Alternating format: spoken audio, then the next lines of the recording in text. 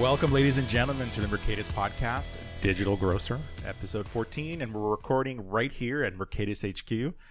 And guess what? Summertime has crept into downtown Toronto. I think today we're going to get something like 30 degrees Celsius. And for those of you who do not know the metric system, that's 90 Fahrenheit. And that's pretty hot and sticky for this city. I'm your host, Sylvain Perrier, President and CEO of Mercatus Technologies. And joining me today is Mercatus' very own Senior Director of Marketing, Mark Fairhurst. It's a pleasure to be back. Well, it is an amazing pleasure to be back. And at the board is our trusted sound engineer, Kevin Glenn. How's it going? Now, Mark, when was the last time we recorded? Episode 13, we talked about an important subject. Yep. It's not the most riveting subject, right? It's CCPA, and that is not an accounting term. It's the California Consumer Privacy Act. And there's been a lot of changes since episode 13 that have kind of transpired out there in the world of politics and retail and so on. So I don't know if you know this, but there's been 9 states that have actually filed their own copycat bills.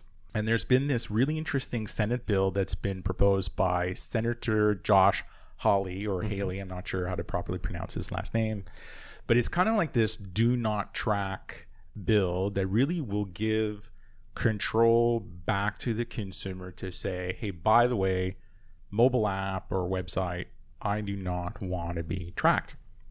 And that's kind of interesting because what's happening with all these changes, there's going to be new investments in terms of what are the penalties going to be for the publicly traded or the private corporations. And that just makes the life of a company that provides an e-commerce solution that much more challenging and difficult.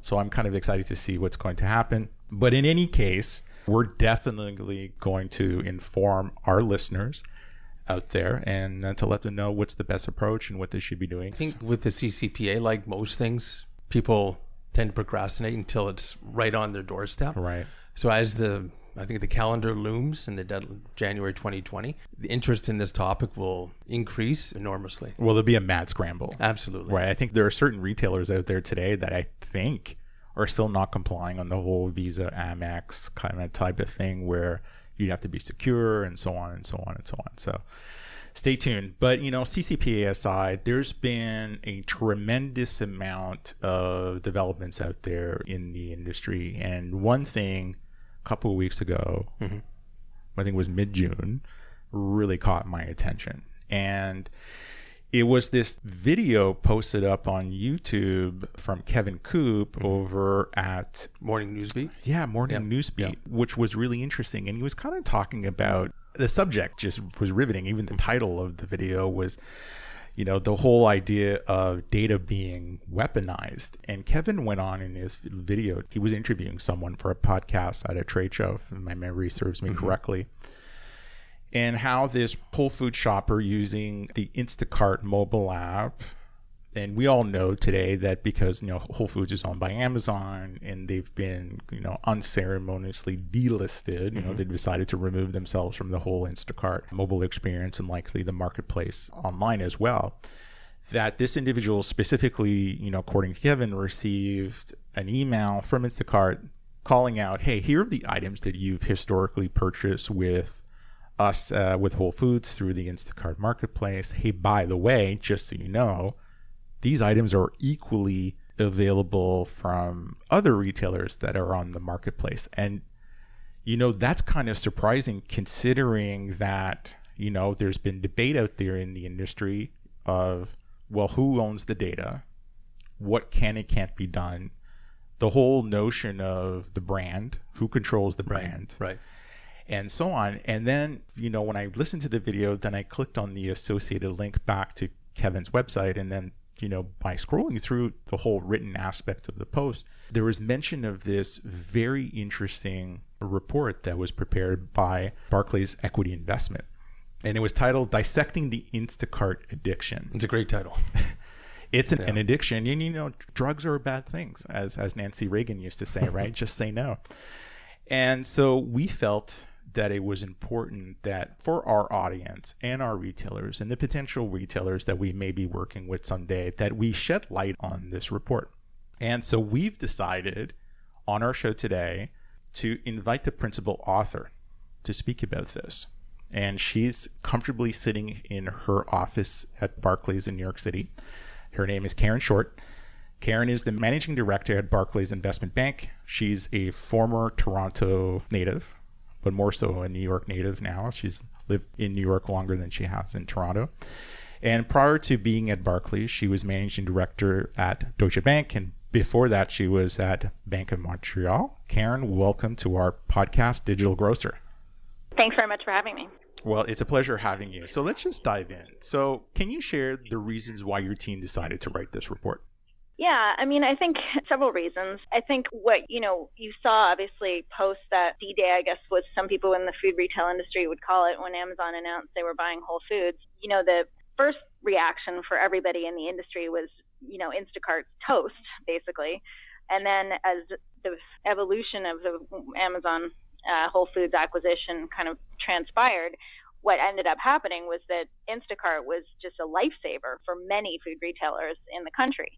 So, the assumption that this whole acquisition would kill Instacart turned out to be, categorically false. And in fact, the exact opposite happened. And Instacart became the only solution for many retailers in the United States. And it just seemed to me, as I observe all the differences in terms of the strategies all these retailers are taking and in terms of how they use Instacart, that the power is building with Instacart as opposed to the retailers. But as Instacart continues to develop stronger and stronger relationships with the customer starts thinking of Instacart as their provider, not the actual food retailer. And that becomes a very dangerous situation to be in my view, if you're a food retailer, especially food retailer with limited differentiation. So what we wanted to do, though, was prove that. And so that required a survey. And we did this extensive survey, customer survey across the United States, to gauge what the customer, perspective on what Instacart was. And the data and the survey was overwhelmingly positive for Instacart. That's amazing. And now, in your research, is Instacart a good strategic fit for the retailers out there? I mean, from my perspective, no, but I also don't know that many retailers don't have a choice. So, and when I say no, I mean, first of all, it's a great, instantaneous solution because developing the infrastructure for all these food retailers is extremely costly and, time consuming. And retailers, I think food retailers have been in complete and utter denial that the customer behavior was changing.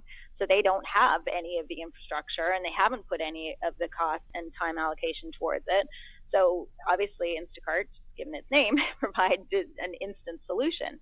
So that's great because if you're a food retailer, you're just seeing the data and saying, oh, my e-commerce sales are growing at X percent or whatever the number may be.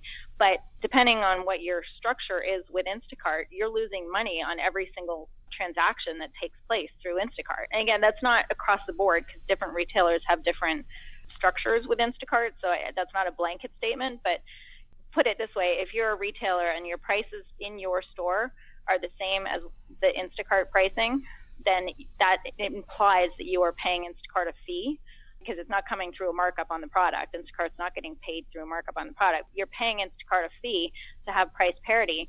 So you're losing money on every single ticket.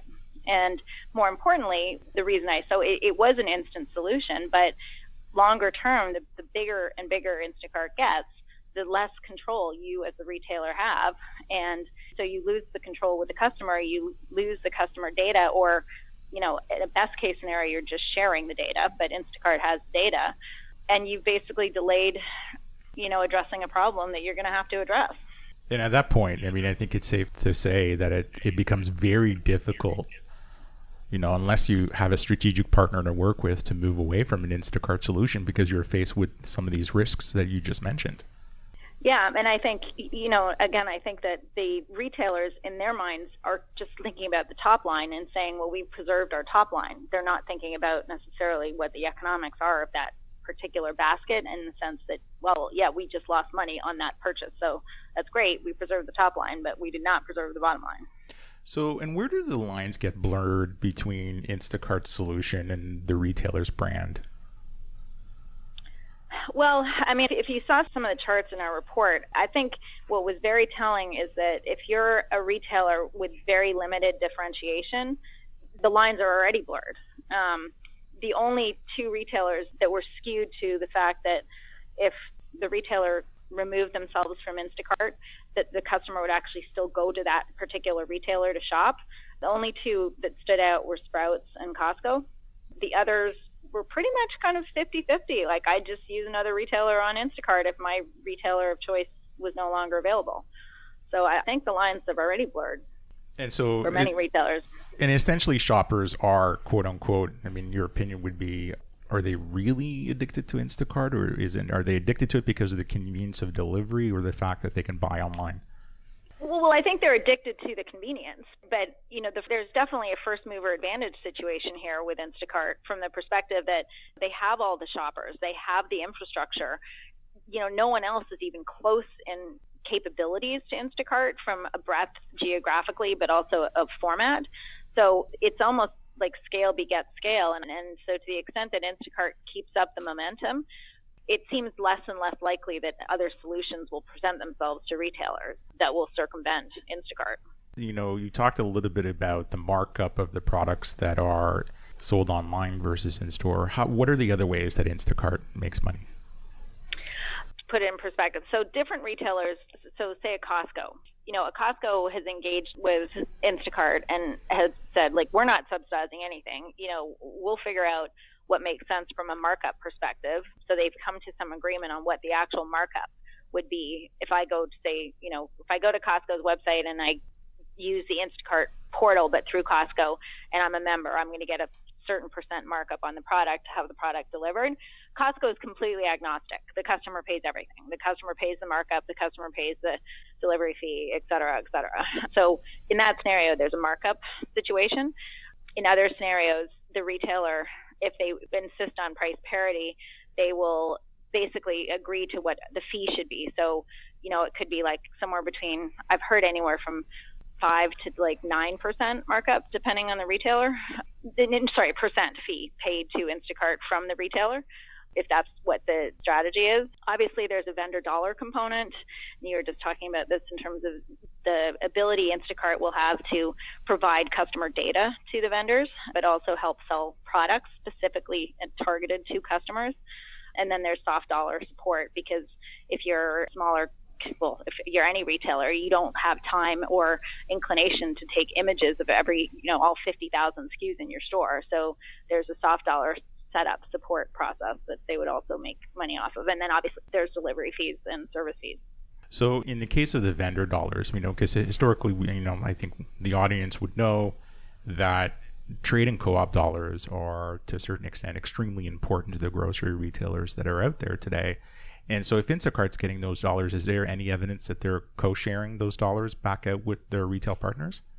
There's no real discussion around it. I think I can't speak for Instacart, but my guess is it's not in their best interest to relay any of that information. But I will tell you that it's not, in my view, coincidental that Kroger suddenly decided to remove vendor dollars from their annual filings and not tell us what those dollar amounts are anymore. Because my sense is that there will be some reallocation. And, we show some charts in that report that look at what vendor dollars are as a percent of EBIT for the retailers. And some of it, in the case of Kroger, vendor dollars exceed EBIT by almost a multiple of 3 times. So those dollars are really important for retailers. And if Instacart has they not only have the data and they have the customer relationship, but they also have a much broader demographic and geographic view than any retailer would have, other than like a Walmart or an Amazon, because they're national and they're covering all formats. So why do they need the retailers at this point? Yeah, it's a very good question.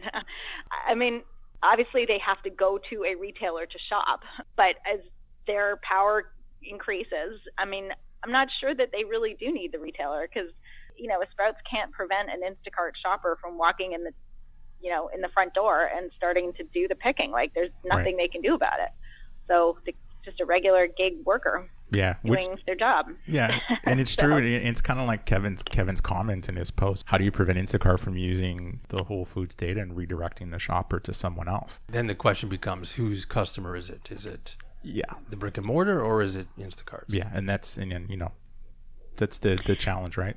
And that's the slippery slope. I think that's exactly the point that this survey was. The biggest point on the survey for me was the headline that, if my chosen retailer just suddenly disappeared from the Instacart platform, 43% of the customers surveyed said they would just use a different retailer. Wow. And that was the metric that caught my attention, because I know in the post that I read, there was a comment by Tom Furphy where he said that 43% equates to 43 cents on every dollar. Mm-hmm. And then right. The calculation is for every 5% of sales volume as a retailer, you're potentially losing up to 2% or more of market share.